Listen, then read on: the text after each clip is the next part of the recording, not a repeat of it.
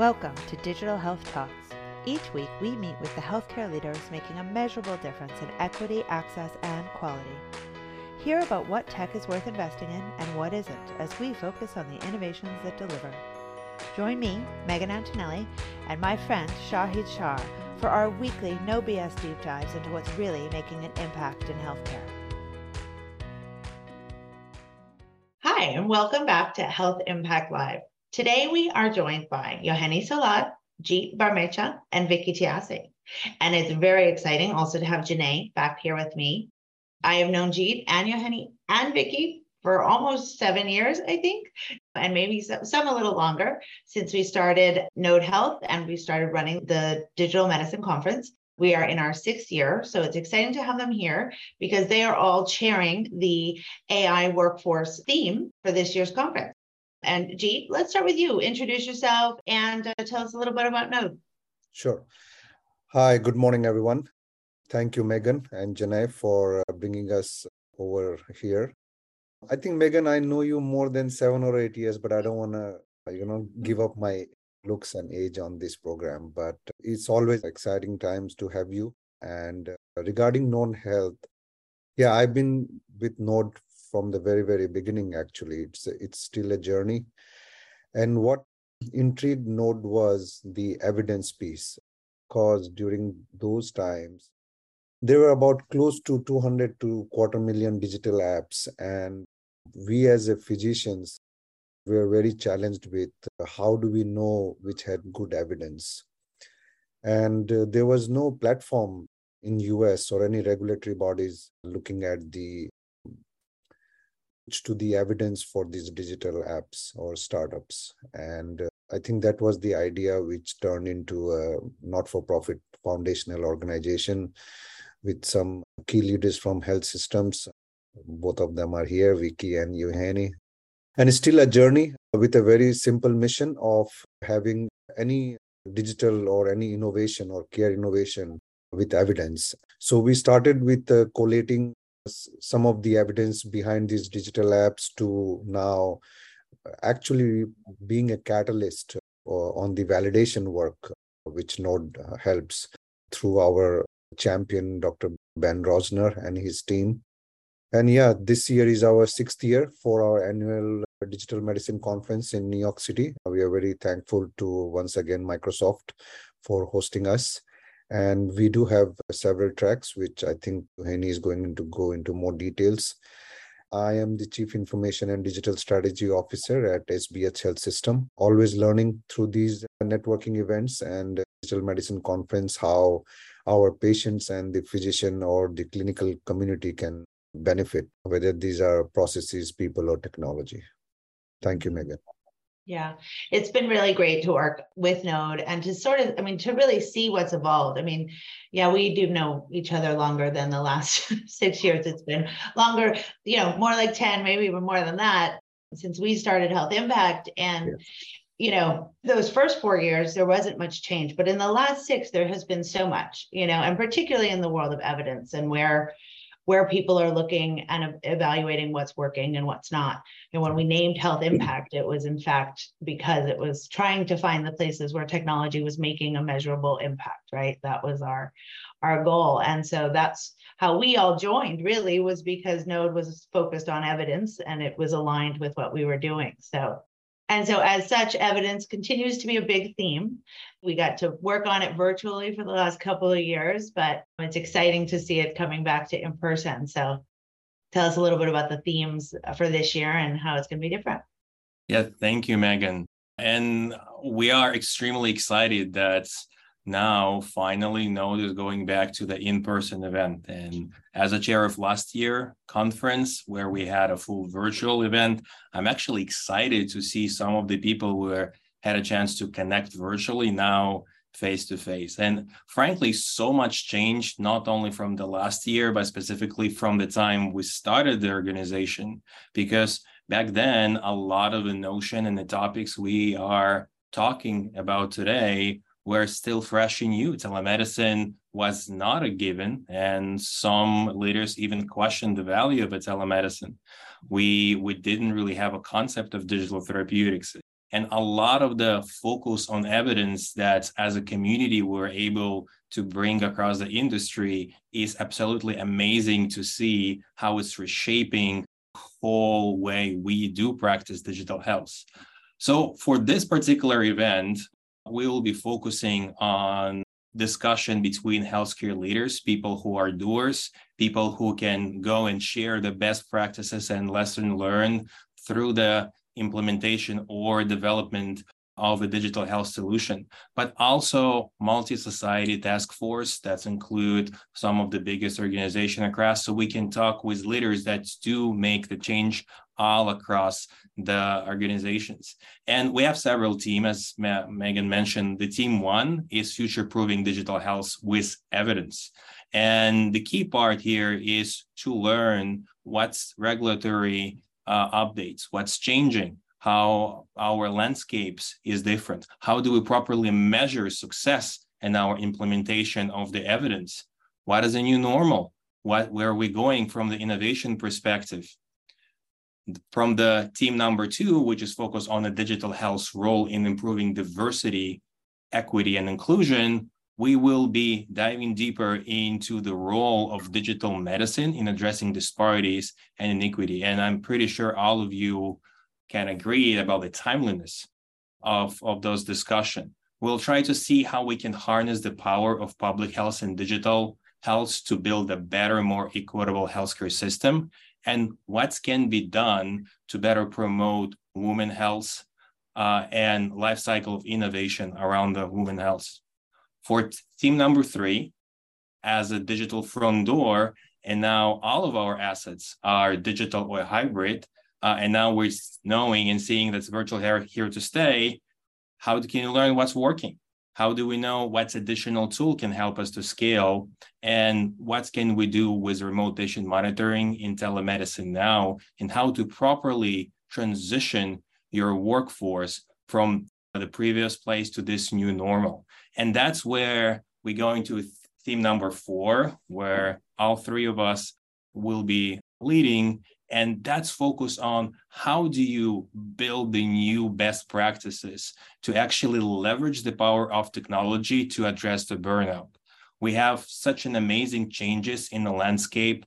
We have additional workload that's coming into all the clinical aspects of our healthcare system.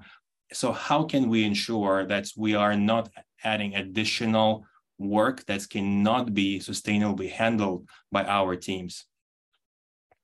Oh, that's a great. Please join us for this year event. And, the last but not least, a little bit about myself. I'm a clinician by training, and I'm currently serve as Vice President of Innovation for Davis Health and CMIO for Digital Health. Awesome. Also, those are a lot of themes that I care about. So we'll have to come back to some of those. Before that, I want to hear from Vicky. Like, you've been a long-term champion of Node Health. For those on the recording, we just heard that Vicky moved to Utah, and I've lived there and I love Utah. And you're working with AI, machine learning, and clinical workforce satisfaction, which is such an interesting and fascinating area. I'd love to hear kind of about why you believe in this, but also more about that work. Yeah, sure. Thank you. It's great to be here with G and Yuhini. And special thanks to Health Impact for continuing to celebrate and elevate Node and the Digital Medicine Conference. Agree with the sentiment, super excited about this year's conference and our themes. So I am a nurse informaticist and specifically do applied informatics research in digital health. And as you noted, just recently moved to University of Utah Health to lead the strategy around their new digital health initiative. And I think the exciting piece about digital health today compared to where we started years ago is that initially we were just broadly thinking about how we could share lessons learned and, really collaborate as health leaders around digital health. And now we've really advanced, and we're to a point where we now have specific solutions, namely our clinical workflows and supporting our clinical workforce using digital health. So this is absolutely an area that I'm quite passionate about.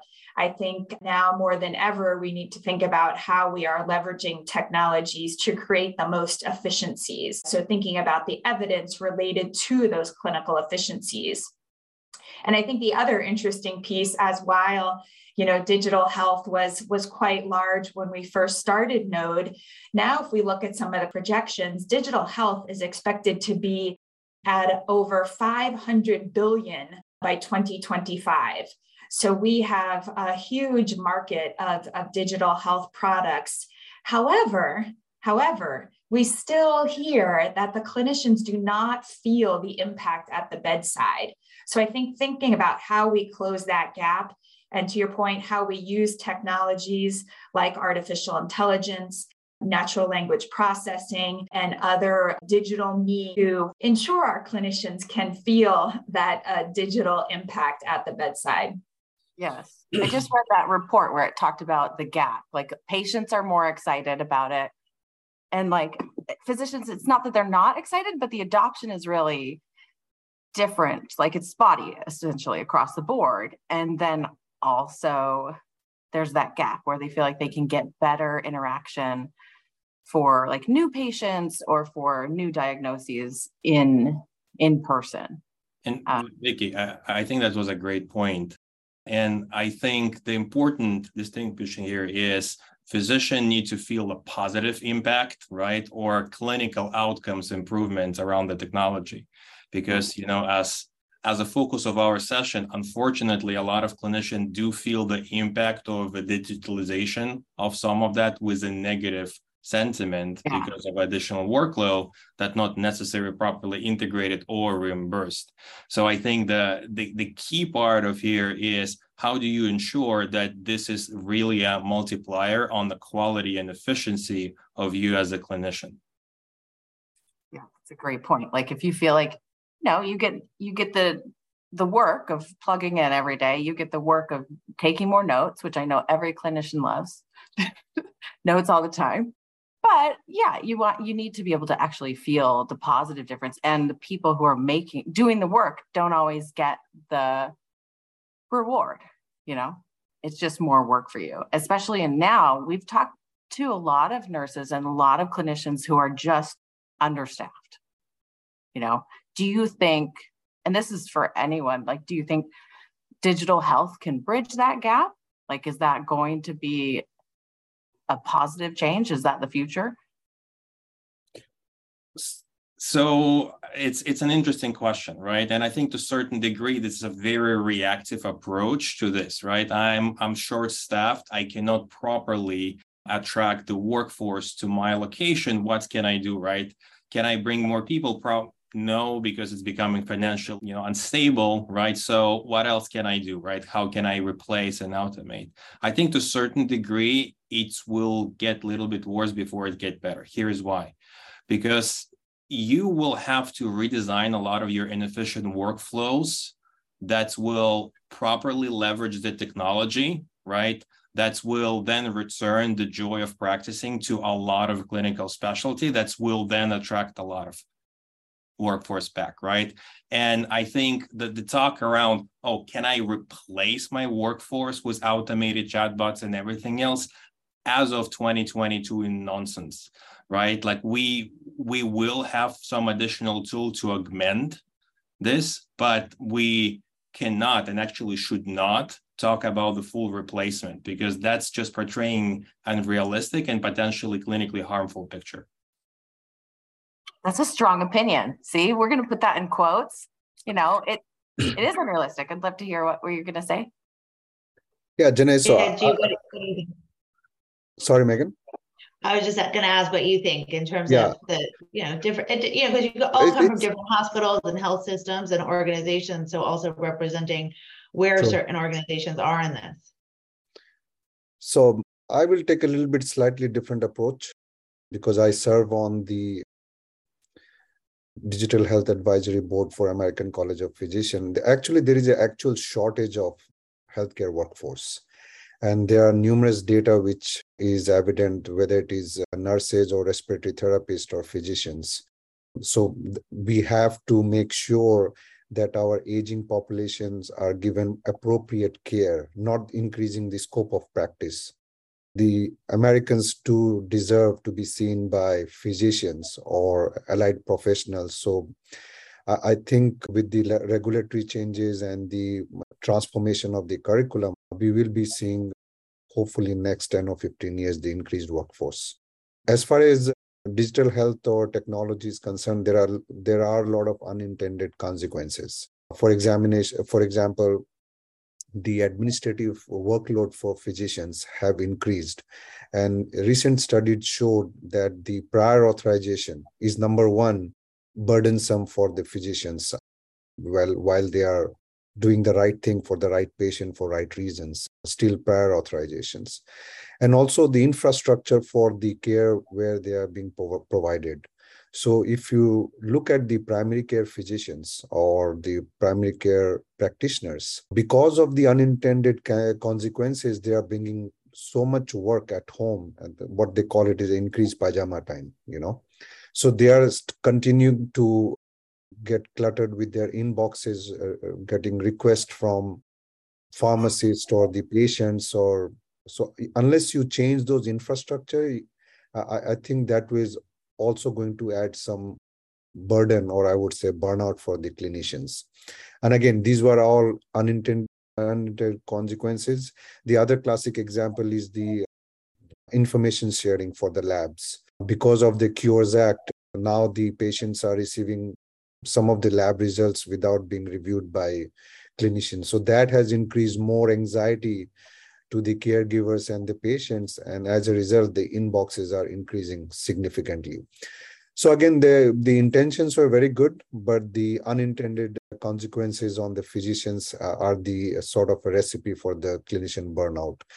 But as Yuhini mentioned, it will take some time. We are in the transformational phase. We have to take each individual unintended consequences and turn it to a positive feedback, both to the patients, caregivers, and the patients, and the physicians.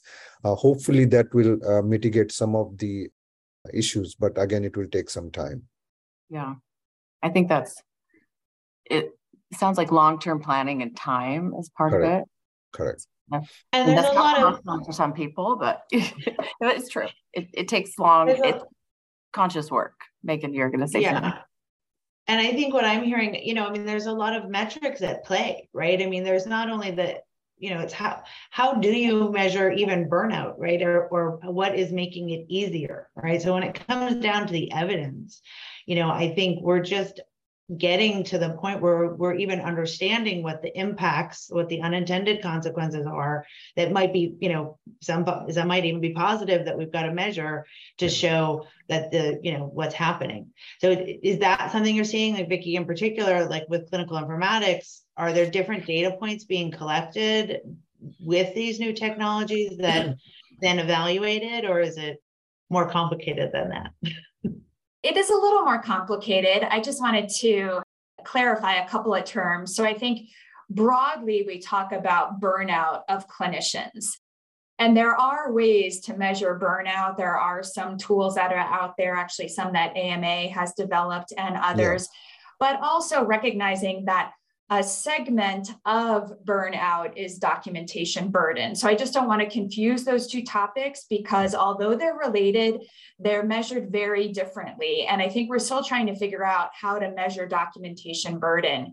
To Jeet's point, pajama time has been a somewhat, past method that hasn't really worked well. So we're now seeing some new methods to examine time in documentation, such as looking at logs, looking at time to complete certain activities. So looking at more of a task analysis. So I definitely think we have some work to do in the measurement area. But if you don't mind, I just wanted to go back to Janae's point, because I just had a couple of additional pieces on, do we think that digital health can help with some of these issues? And I would argue absolutely. I think we're seeing great solutions in the education space. So I think we sometimes miss that piece. We need to educate our clinicians, especially if we want to bring new people into the workforce. And I think there are some great digital health solutions to do that. So I just want to make sure that that is highlighted. And then I think the other tricky piece related to this, we've got a lot of work to do before we'll see these efficiencies manifest. I think the trick is thinking about return on investment and kind of flipping that on its head, because I think our healthcare leaders are still in that mindset of, oh, if I'm going to invest in this solution, I need to see a return on investment. Well, it might not be hard dollars, right? And if you're investing in your workforce and thinking about the wellness of your workforce, maybe that's a better metric than simply looking at the ROI. Yeah. And then the last piece around the workforce is the resources to implement. So what I'm seeing is that because of workforce reductions, we have less resources to implement some of these technologies, and they're just being thrown at the clinicians, right? It's like, here you go, it's technology, just use it. And we have to remember that hasn't worked in the past, and it's not going to work moving forward. So really thinking about how we invest in those resources to implement properly. Yeah, I love what you said, because when I talk to people who are like well-being officers, they ask, they're like, here's the gap. The gap for me is being able to show the value to people who are decision makers, like CFOs, when you can't always see it, on your balance sheet right away. Like where should we be investing, and what does that look like? So what have you found anything? Like, what would you tell those people? Like, because everyone asks that. Everyone says, like, well, how do I show if the program that we're using is great or not? So yeah, I think that swings back to the measurement piece. We really have to work on getting those measurements and think about evidence a little differently. So I'm hoping we'll be able to dig into that at the conference and really showcase some of the areas. Guys. Now I'm like, wait, that's a real question. What is it? See that teaser I saw you did there? So, Janae, if I may also jump, I think Vicky, covered the extremely important part of the value creation, right? And the interesting that's when you start speaking about decision maker, your first thought was CFO, right? But I think that's actually an example of an inverted value chain in our current healthcare, right? Because technically, didn't mention chief nursing officer or chief medical officer, right? But you automatically went to the funds flow as a main decision making, right? And I think going back to some of a discussion around the measurement, that's why, because money is relatively easy to measure, right? We've been living in a fee-for-service world, right? And to a certain degree, we use it as a proxy of a success of our practices. But I think the transition to value-based, right? Not necessarily care, but value-based delivery of care is important, because we actually didn't even talk about the clinician's experience with the technology before we started adopting the EHR. That's why a lot of the first lines of the EHR came up with some challenges, right, to the burnout. So now we finally look on the metrics that's not necessarily exclusively driven by finance and performance, but actually incorporate the user experience on both patient and clinician side. We're actually getting closer to the ecosystem where digital health actually can thrive. Yeah, I like what you said, that we need to, it's an inverted system. And I wonder if we'll put more of the power for decision making even in the hands of the people who are responsible for care. I'd love to hear what you're most excited about. Like, what's the future? What are you excited about at the conference? I'm excited to hear from Vicky more about measurement and like how that change looks. I would like to hear or understand. I mean, we don't have a single EMR in this country. Even if those who are Epic install base, The way it has been installed between various Epic or Cerner or Allscripts, they are not the same. Or they may look similar, but they are not the same. That is number one. Number two, as Yohini mentioned, we did not, or the industry did not give enough thought on the clinician or human design. I would like to hear from the user experience or the human design, how we can change and be a little bit more innovative on the screen sides, whether it is data innovation on bringing in meaningful information at the point of care, or even the way the EMR is on the screen, how it can be a little bit more human friendly. Just to get to one result, sometimes we have to have about 10 or 15 clicks, So everything adds up. So I'm more interested in, given on the human design factor and some data innovation at the point of care, which can help physicians to be more, or clinicians to be more productive. I mean, I have heard of ambient or speech to text technologies and all. Some of them are on research side, some of them are still in the early stages of adoption. So combination of those technologies and the human design interfaces, I'm really looking forward, and I hope we will have some good learning lessons over there. Great. I'll jump in. Those are great, G. When it comes to the theme of supporting our clinicians with technology, there are two items that I'm excited about. One is, understanding some of the systems approaches that are working, and hopefully hearing from individuals that are included in some of these innovations. So again, really thinking about how we flip the tables, and it's not technology being done to the clinicians, but the clinicians actually participating in creating innovation and presenting the problems that need to be solved. I think a lot of times we see digital solutions that are not even solving a problem that our clinicians have. So how do we flip that? So I'm excited about that. And then the other piece is from the patient side.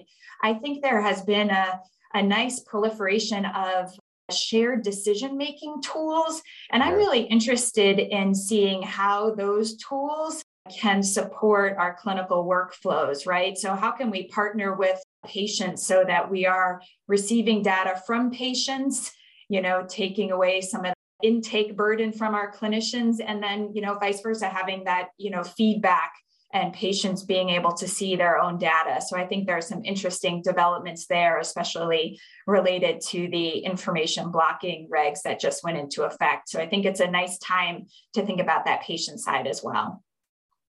Perfect. I am extremely excited, and I think that's the future look bright. And here's why.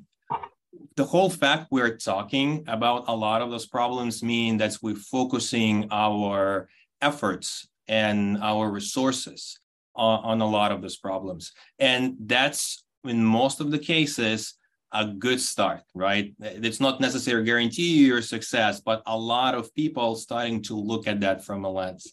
And to a certain degree, technological, slowness of a healthcare industry for the first time potentially playing into advantage. Here's what I mean. Is by the time we actually all came to agreement that it's a good idea to help with additional automation, a lot of other industry already tried it out. The cost of our cloud services went down significantly.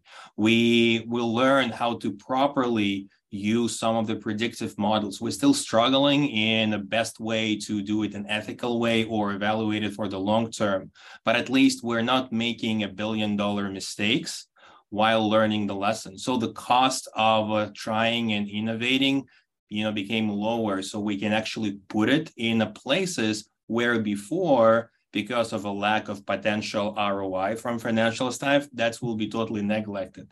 So now that's allow us to actually look onto newer way to manage, newer way to deliver, and bring solutions. And the biggest point, the whole fact that we now have a information blocking law, right? Then you actually expect to go to any healthcare system around the nation and connect your smart application to pull your data is amazing to me, because that was not the case even 5 years ago. and liberating a lot of the data access now combined with the technology around the machine learning create an unprecedented opportunities for the future growth. So I think all the tailwinds right now is in favor of a big growth and a bright future for the digital health. Mm-hmm. Well, that's great. And it is, the future is bright and it's exciting, and we're coming out of a couple not so bright years. So it's really great that we have some stuff to look forward to. And it's just, there's been incredible innovation. And as with that, I think, Vicki, it was probably in 2019 that we were talking about the people, the processes, and the technology and getting those all together. And now, I think the technology is there, and it is good that there's been some testing of it by other industries. Healthcare, as it should be, is a bit more risk adverse. So good times and good things. And I'm so excited. DMC is December 7th and 8th in New York, and we'll all be there. And we'll continue this conversation later during the roundtable. And thank you all for joining us. And I can't wait to see you in person in December. Likewise. Thank you. Thank Bye. you, Jenna and Megan. Thank you for joining us for this week's Health Impacts Digital Health Talk. Don't miss another podcast. Subscribe at digitalhealthtalks.com. And to join us at our next face-to-face event, visit healthimpactlive.com.